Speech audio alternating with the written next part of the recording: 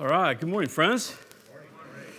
Let's flip over to Acts 21. We'll keep going through the book of Acts here. I hope you guys are well. At this point, I don't know if it's hotter inside or outside, so the windows are open, but I don't know if that's good or bad. We'll find out. So, in Acts chapter 21, just by review, last week we finished up Acts chapter 20. And we just called it a tale of two courses. And because Paul, he makes a statement there that he's finishing his course. He's going to be faithful to his course. And the idea, it can mean to run a race. It can just be a pathway. And the fact that we live in a world where there's two major courses. There's the way the world is going. And we talk about that from Ephesians chapter 2. Satan is called the prince of the power of the air. And it says that we all walked by the spirit of the sons of disobedience. The idea, again, if you don't recall, you weren't with us, that word spirit, pretty much all the way through the New Testament in the Greek is always pneuma, which is where we get our word pneumatic or pneumatic tools, air-driven tools. The word spirit just means breath or wind. And so in Ephesians 2, there's kind of a play on words. The idea is that Satan, that there's a wind that's being blown upon the earth, that Satan is the power of that wind, the director of that wind, and that when we were, especially when we were unbelievers, every unbeliever is being blown by that power. So we don't have to be surprised when unbelievers act the way they do. We don't have to be surprised about priorities or anything like that. That is the way that the world is being moved. But then we have another course, and it's the course of this world. We have another course, and it's the course that God has laid out for us. And again, that was all given in the context of how do we find fellowship? How do we be involved? Because Paul's course, although with suffering and so forth, that brought him into the center of God's will, which ultimately was the best place for him to be. And we kind of see some similar things with that today as we jump into Acts 21. Really, today, going to talk a lot about fellowship a tad today, and then suffering again. So I just call it fellowship and suffering, living my best life. Because that's the reality of the gospel, and we'll see how that works out. And we have it illustrated just so fantastically for us in Paul's life here in Acts 21. So if you don't mind, we're going to read about 14, 15 verses here, and then we'll jump into it. In Acts 21, it says, "And when we had parted them and set sail," those are all the elders. They were in Miletus, and these are the elders that he called to himself from Ephesus. And so they had prayed together, and then they leave. So that's where we pick up in 21. "And when we had parted from them and set sail, we came by a straight course to Kos, and the next day to Rhodes, and from there to Patara.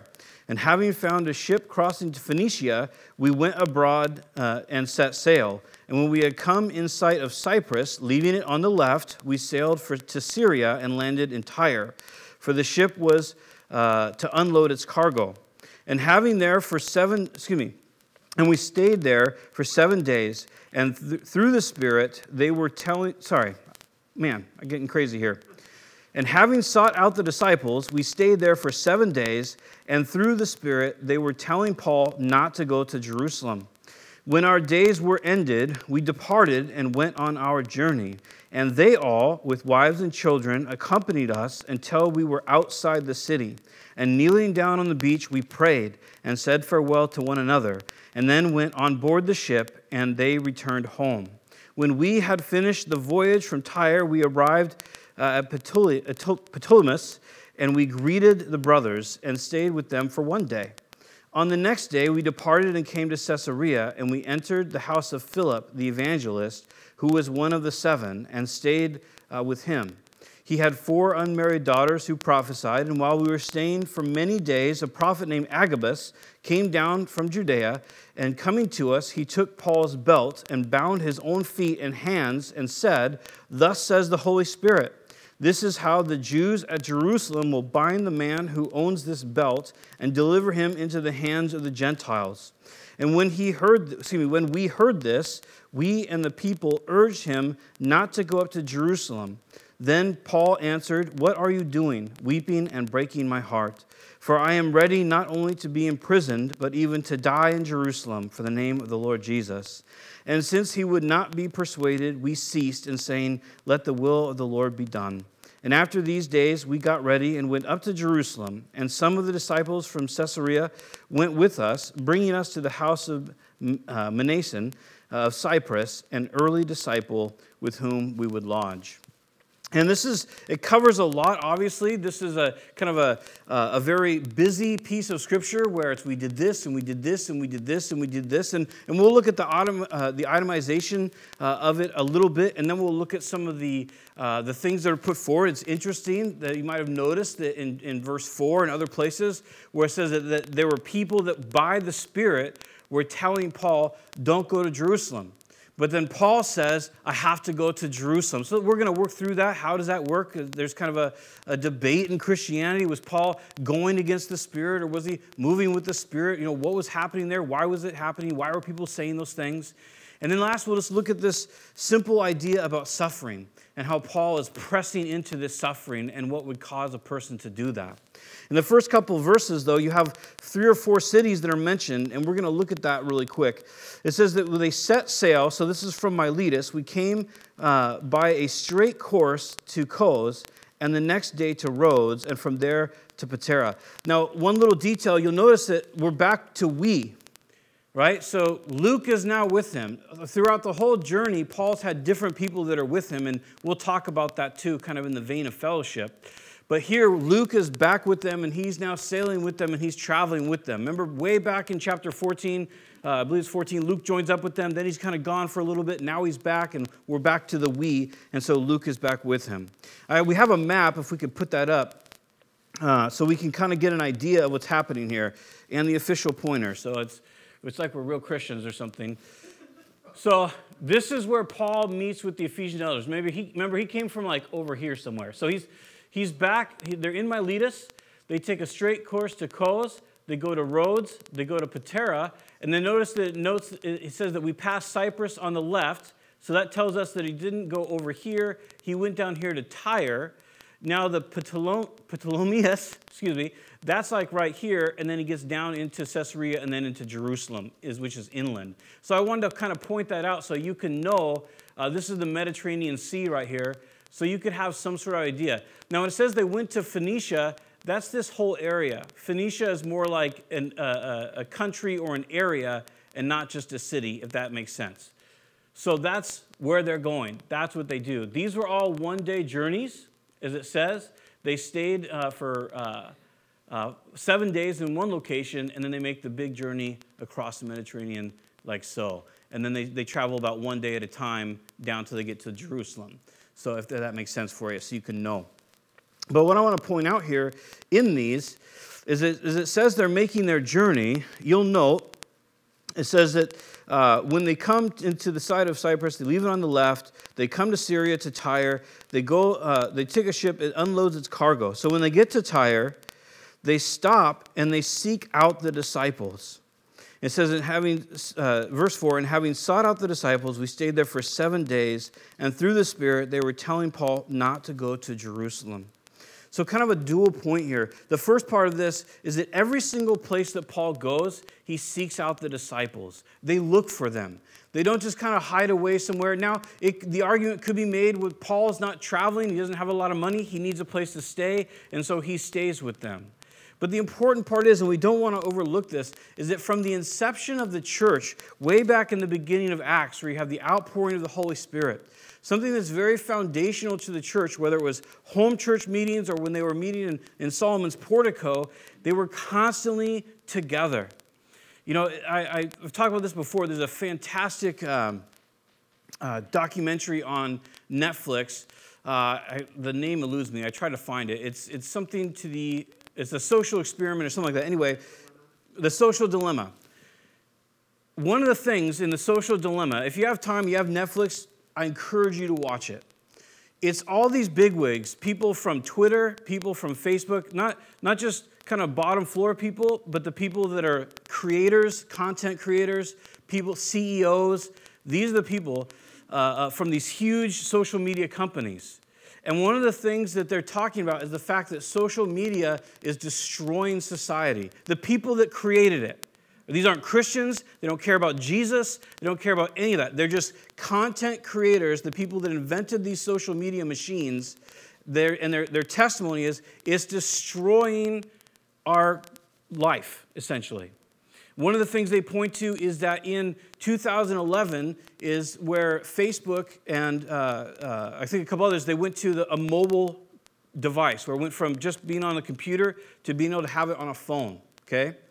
So when that happened in 2011, and ever since then, depression in something crazy like 10-year-old girls to 16-year-old girls went up by like 80%. Boys, the same. Suicide rates, higher and higher. And so these are the creators of these things that are talking about these statistics. These aren't like fringe groups that are raging against Facebook.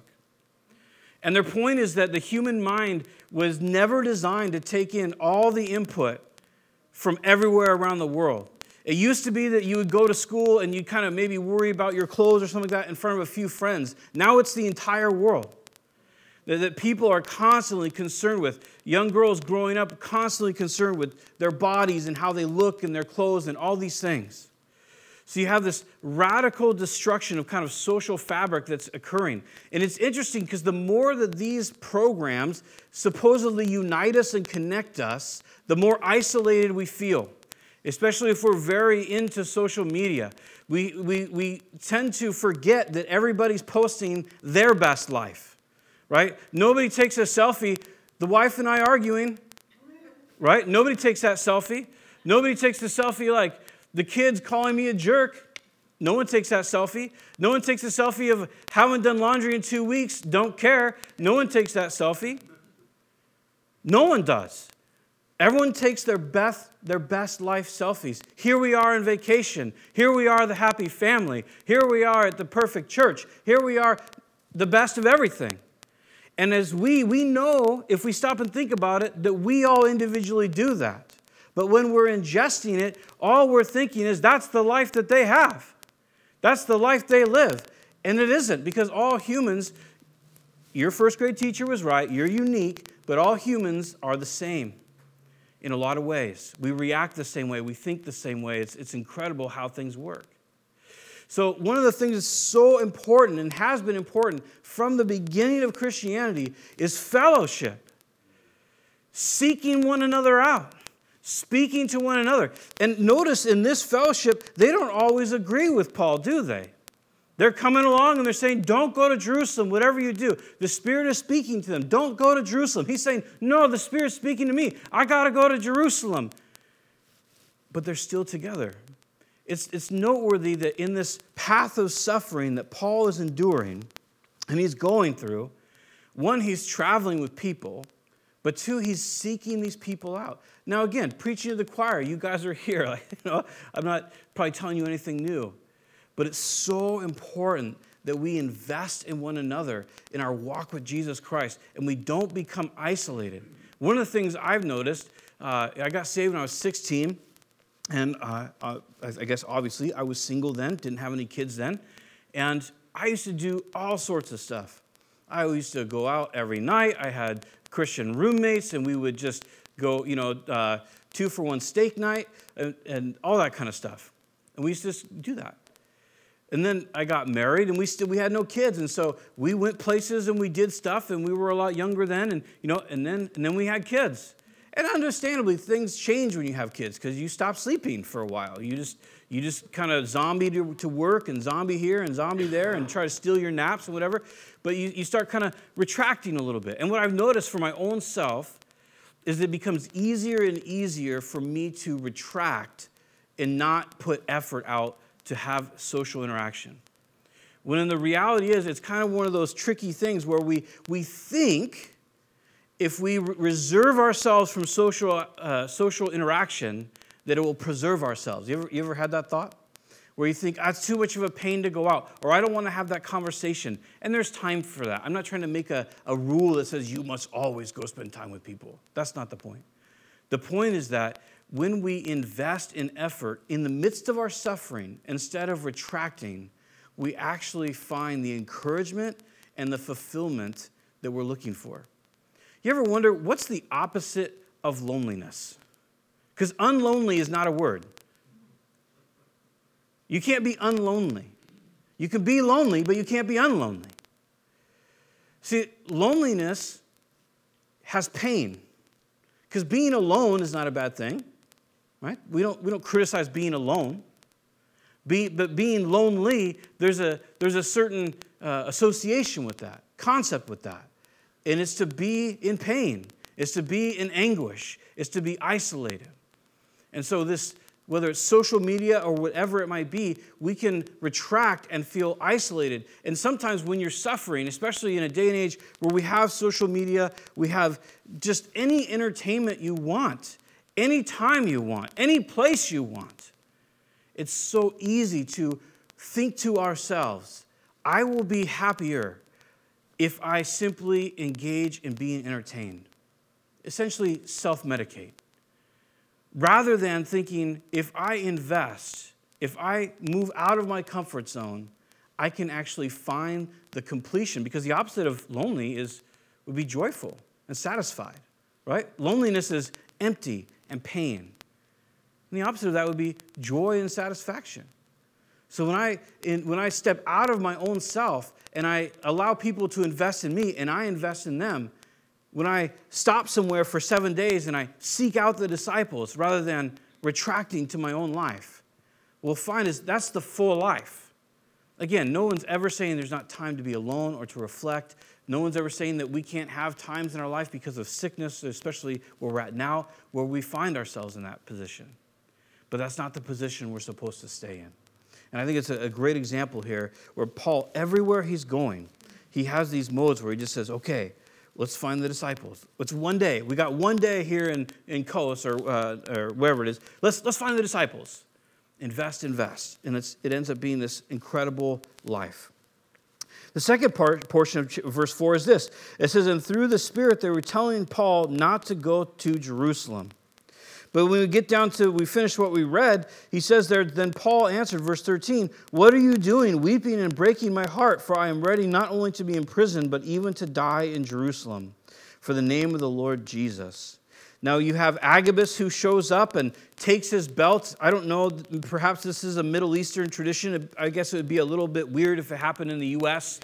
But basically, this guy Agabus shows up and he grabs Paul's belt and pulls it off him. Little invasion of personal space. And he says, and then he takes the belt and he wraps it around his hands. I don't know how you do that, but he does it. And then he says, hey, this is what's going to happen to the guy who wears this belt.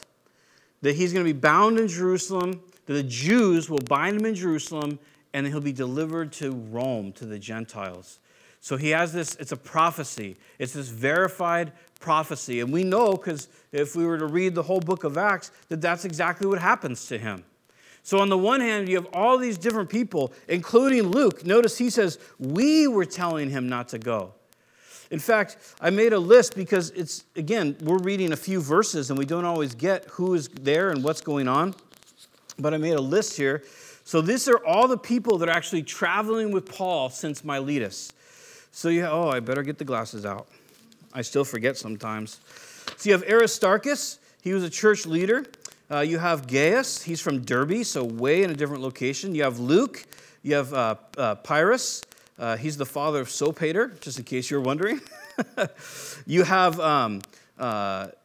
Sopater himself, Secundus, Trophimus, Tychicus, and Timothy. Right? So Timothy's been with him for a while. So these are all the people that are traveling with Luke from Miletus. They're all there. They're all encouraging. And so Luke is saying, we were all telling Paul, don't do it. So who's right? Is Paul right? Was he supposed to go to Jerusalem? He does end up witnessing to Festus and all these different people, all the way up to Nero, we know. He got to speak with Nero personally. So was he right in doing that? Or were the disciples right? And he was supposed to not go that direction. Ultimately, we don't know. We do know that it appears that he probably was supposed to go. And I wrote down 3 different verses. In Acts 20:22 and in 21:14, Paul declares it's his will. It's God's will for him to go to Jerusalem. Also, in chapter 23, verse 11, Paul receives comfort from the Lord. And the Lord says, when he's in Jerusalem, he says, don't worry, you will also, I'm going to keep you safe, you will also go and witness about me in Rome. And then lastly, in 23:1, Paul says, he makes a declaration a public declaration, and he says, I've lived in good conscience to this day. So most likely what's happening, Paul truly is supposed to go to Jerusalem and do these things. You have the Lord comforting him, encouraging him, promising him he's going to take him to Rome. It seems that Paul is indeed living out the life that God and the course that God has for him.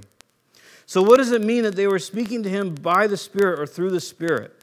Most likely the idea is that they knew that the Spirit was speaking to them personally, but because the outcome of what the Spirit was telling them that was going to happen to Paul, that they were saying, Paul, don't do it. Does that make sense?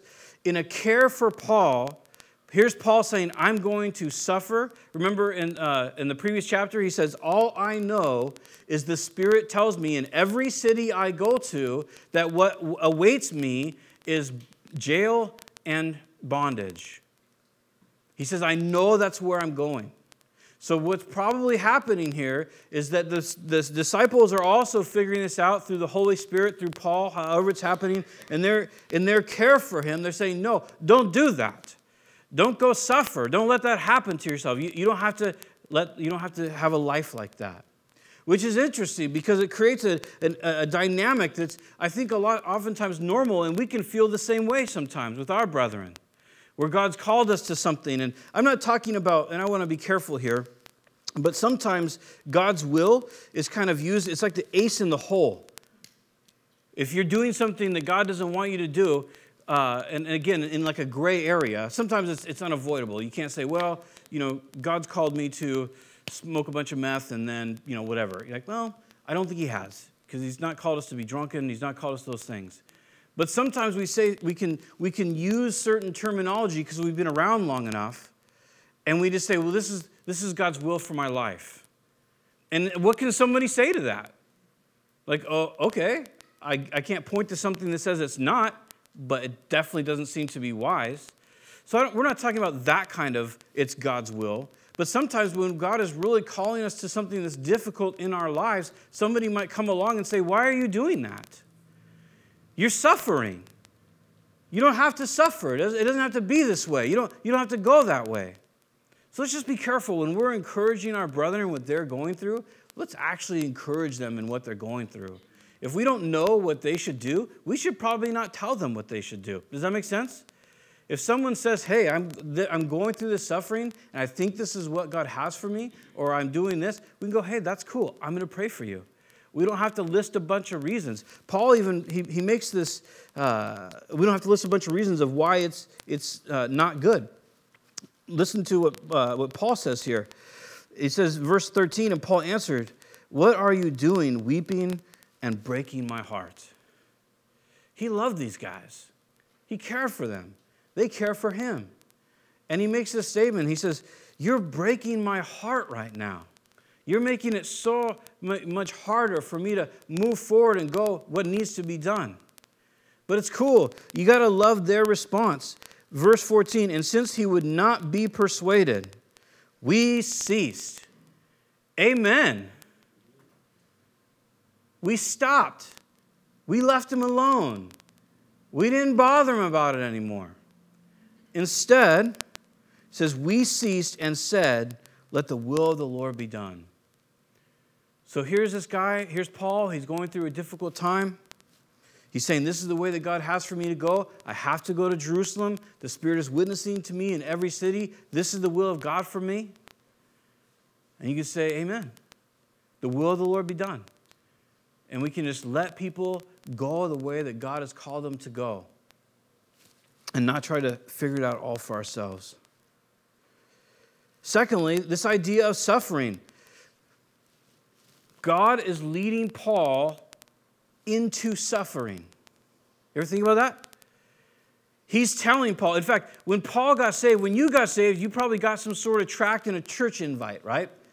When I got saved, it was like, here's the gospel. We're like, I need that. We heard about the fact that Jesus Christ paid for our sins through his own blood, that he took the full payment for the judgment we deserve, and then rose again from the dead to show his power over death and sin.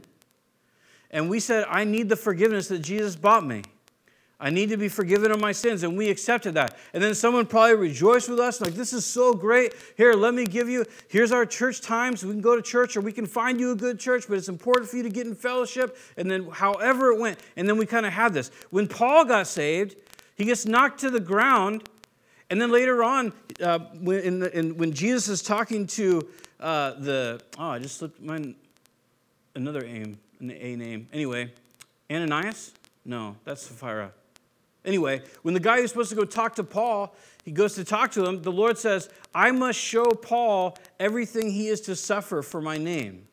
So from the very beginning, Paul is told, you're going to suffer a lot. That's like the fine print. We don't have any tracts that say that, right? We don't hand out invites like, hey, come to the church, Jesus loves you, get saved, and then come suffering. All right, cool, here you go. Here's one for you. Here's one for you. You're welcome. But it's the path, it's the course we've all been given. Check out in Philippians. In Philippians chapter 1. Paul suffered. Remember Jesus there in Luke 4 and Matthew 4. It says the Spirit led him into the wilderness where he fasted for 40 days. The Spirit led Christ to suffering. The Spirit led Paul to suffering. All the 12. I have a little booklet I got. It's pretty interesting. Some of it's tradition, it's historical tradition, and some of it's verifiable. But how every single one of the 12 die. It's radical. They're all martyred. Every one of them. Thomas, Bartholomew, they're all martyred. And they were willing to go to that death for what they had seen and what Christ had done in their life. All that to say is, every single one of us are going to suffer. It says, only let your manner, this is verse 27, Philippians 1:27. Only let your manner of life be worthy of the gospel of Christ. So we'll stop there for a moment. How does my manner of life even become worthy to the gospel? What does that mean? Does that mean always do the right thing? Does that mean never sin? Is that what it is to be worthy of the gospel? How does one be worthy of the gospel of Jesus Christ? It seems like that's a pretty difficult thing to be worthy of. But think of it this way. The word worthy, it's granting worth. It's worthily, it can be pronounced or said. To live in a way that both gives worth to the gospel. In other words, my life is lived in a way where I say, yeah, the gospel is worth something. But also to live in a way where I say my life is worth something in the gospel. In other words, not only do I give the gospel worth, but I'm living in a way that I'm worth something for God's kingdom. Not intrinsic worth, God so loved the world, but the idea that my life can be used for his kingdom. I'm living in a way that my life has worth for God's kingdom work. Not worth to God, right? While we were yet sinners, Christ loved us, Christ died for us. So we're not saying that we gain our worth through works or through lifestyle. We're just saying that as Christians, we're now called to live as if the gospel has worth to us, and then our life is making a difference in the kingdom, if that makes sense. So Paul says, he's writing to the Philippians and he's encouraging them, let your manner of life be worthy of the gospel of Christ, so that whether I come and see you or I am absent, I may hear of you that you are standing firm in one spirit, with one mind, striving side by side for the faith of the gospel. Here's that idea of fellowship again. Striving side by side for the faith of the gospel. Not the faith of peripheral issues, not the faith of the gifts of the Spirit, not the faith of when the rapture is, not the faith of whether there should be drums or not in the worship. None of that. The faith of the gospel. Striving for the faith of the gospel. We don't need to strive together for peripheral issues. Those things they're cool to think about. We don't have to strive together to make sure that everybody knows who the Nephilim are. We don't have to strive together so that we can all point to all the evidence of the flood. Those things are fine. But we're to be striving together for the gospel, not a candidate, not anything of this world, the gospel. The free gift of salvation through the blood of Christ. He says, strive together for that. Keep going with that. And then he says, and not frightened in anything by your opponents.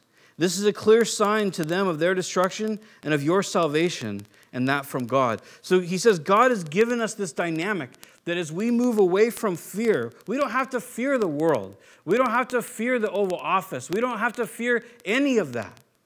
We have no fear of it. The world will do what the world will do. You have Satan and the wind of this world and the course of this world, and it will run its course. And we will not stop that. What we will do, however, is not fear it and live in a way where we're giving the gospel. You want to shut bars down? You want to minimize abortions?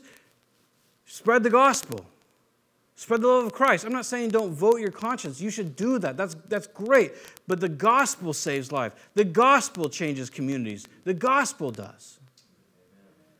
And Paul says, keep sharing the gospel. Don't be afraid what people are going to do. We know the Bible will be illegal here soon. That's not weird. It will be. And that's fine. We don't have to fear that. We can fight it, and there will be lawsuits and all that, and that's fine.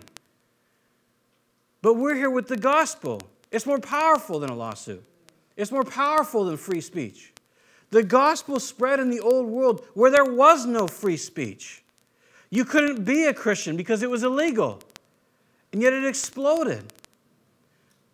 The gospel, the true good news of Jesus Christ, paying for sin and rising from the dead, that delivers the most pious idolater or the most debased human being. It saves them all. It saves us. Paul says, strive for the gospel. And he says, when you do this, it's going to be evidence of condemnation to your adversaries. This is not so we can go, yeah, stupid adversaries, be condemned. God loves those guys.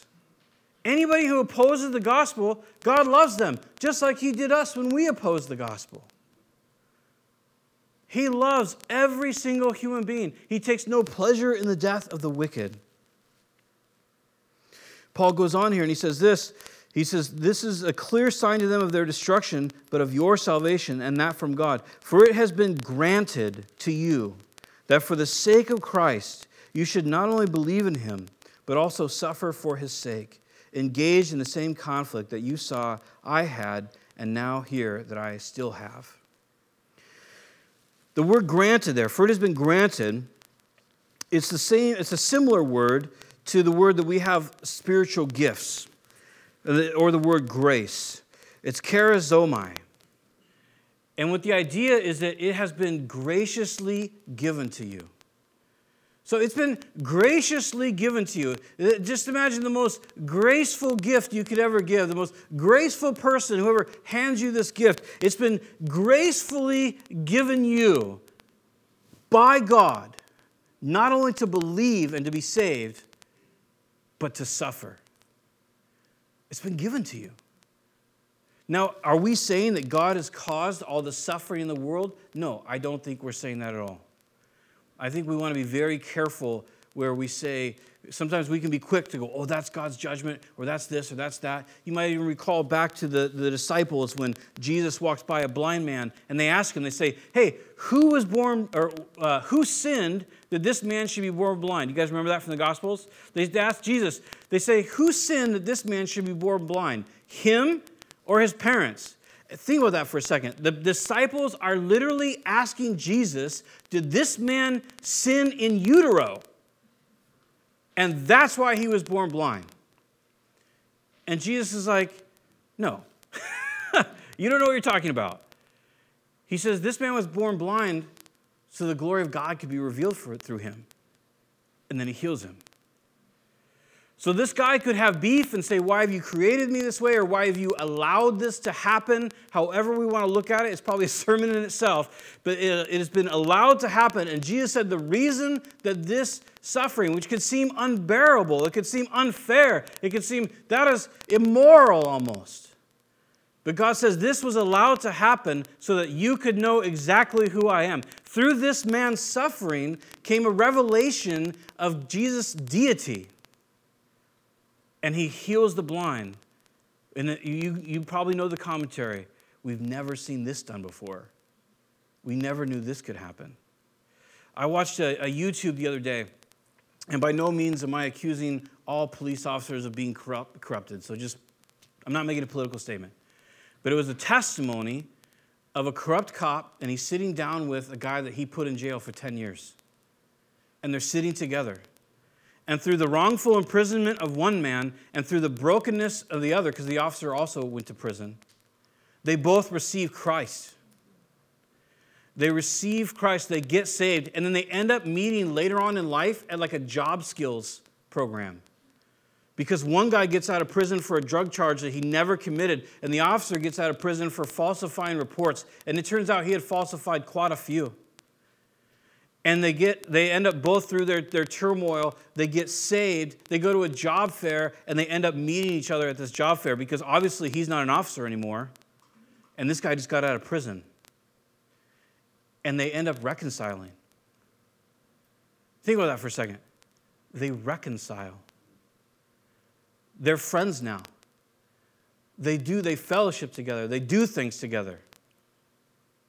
Can you imagine hanging out with someone who is personally, underhandedly, immorally responsible for getting you 10 years in prison? It's impossible, isn't it?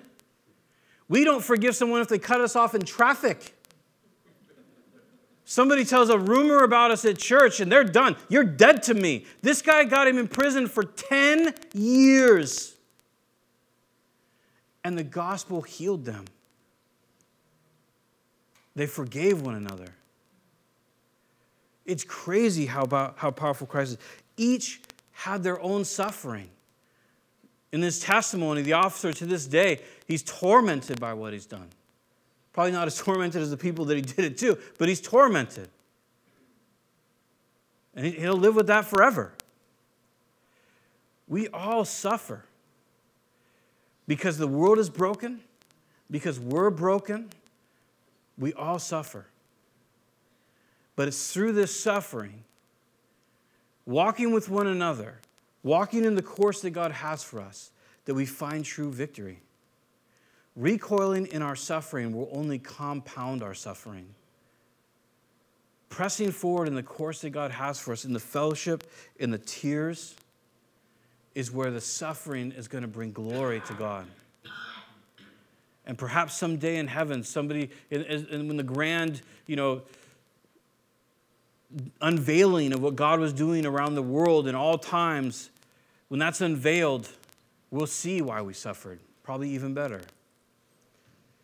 Whether it's to comfort one another, to give glory to God, to bring humility in our own lives, all the good things that it accomplishes, we're given suffering. In Romans chapter 5, Paul says it this way. He says, suffering, it brings about endurance or patience. And then patience brings about character. Character is the idea of, it's kind of habitual morality in a sense. Good character is the idea that you continue to do what is right. So in Romans 5, Paul says it this way: we thank God for our suffering because through it generates patience. Now, suffering can generate impatience if we reject it, if we whine about it, if we complain about it, if we let everybody know that we don't like it or whatever it might be. It can generate sin and bitterness, and it can destroy. But when we accept it, when we embrace it, it generates patience. We begin to say, okay, I have this relationship, this trouble, this physical ailment, this whatever, I have this. I don't know why I have this, but I know that you say that you can get glory, you can get humility, you can get all sorts of things in my life and for you. So I just want to let that happen, however that can happen. And we move forward, it develops patience because now we have a reason, maybe not a reason of how everything or a full understanding of why everything, all the questions we really want to answer, but we have a reason of why we can be patient. We talked about it last week. So many of us, it's this weird dynamic, and maybe it's always been, but right now in society, it's like the catchphrase is, I can't. I can't do this. And in Christ, that's not true. We can go through suffering. And when we have a reason and understanding, God's going to get glory from this. I'm going to be humbled by this. There'll be a reward in heaven for this. All of a sudden, I have a reason to remain patient. I don't have to say I can't. I don't have to make excuses. I don't have to be angry. And just say, Lord, I'm trusting you. I don't know how or why or any of the details that you're going to get something here. And when that happens, it develops the patience and the character. All of a sudden, habitually, we begin to trust by instinct, not just by intellectual ascension and decision, but by instinct, we begin to trust Jesus with all of our lives. And he can do more and more in our life. It's amazing the progression that goes on there, but the progression that suffering in fellowship reaps for us. So don't grow weary in well-doing, knowing that if you do not faint, you'll reap. It's a biblical promise. If you're going through hard times, you will reap a spiritual fruit if you let God do it. There's no downside to it, even though it may be difficult in this life. And if you're suffering, if you're hurting, we would love to pray with you or talk to you or help you if we can. Feel free to come up after the service and we'll dialogue about it. We'll pray for you. You notice that like in at least 2 or 3 times throughout the last couple of chapters, what happens? Paul says, hey, I have to go to Jerusalem. It's the way it has to be. They're like, no, bro, don't go. He's like, no, I got to. That's what I have to do. Please don't break my heart. Each time, what do? They get on their knees and they pray together. They say, God bless you. May God's will be done in your life. And they let that people go. We would love to. We don't have to get on our knees because you might feel weird about that, but we can definitely pray together and ask the Lord to work something great in your life if you'd like that. So we'll go ahead and pray, and feel free to come up afterwards. Father, thank you for your word, the example we have of a man who suffered greatly, and great things were to come of it. And Lord, I pray, help us to embrace the difficult times in our lives so that we can be patient, develop character, and that as your word says, the Holy Spirit sheds abroad your love in our hearts. Lord, we pray that you would be magnified in our hearts and our lives. Lord, I pray that you would speak to our hearts with conviction and encouragement so that we might walk worthily of your calling and of the gospel. Lord, thank you for your goodness. In Jesus' name, amen. May God bless you guys.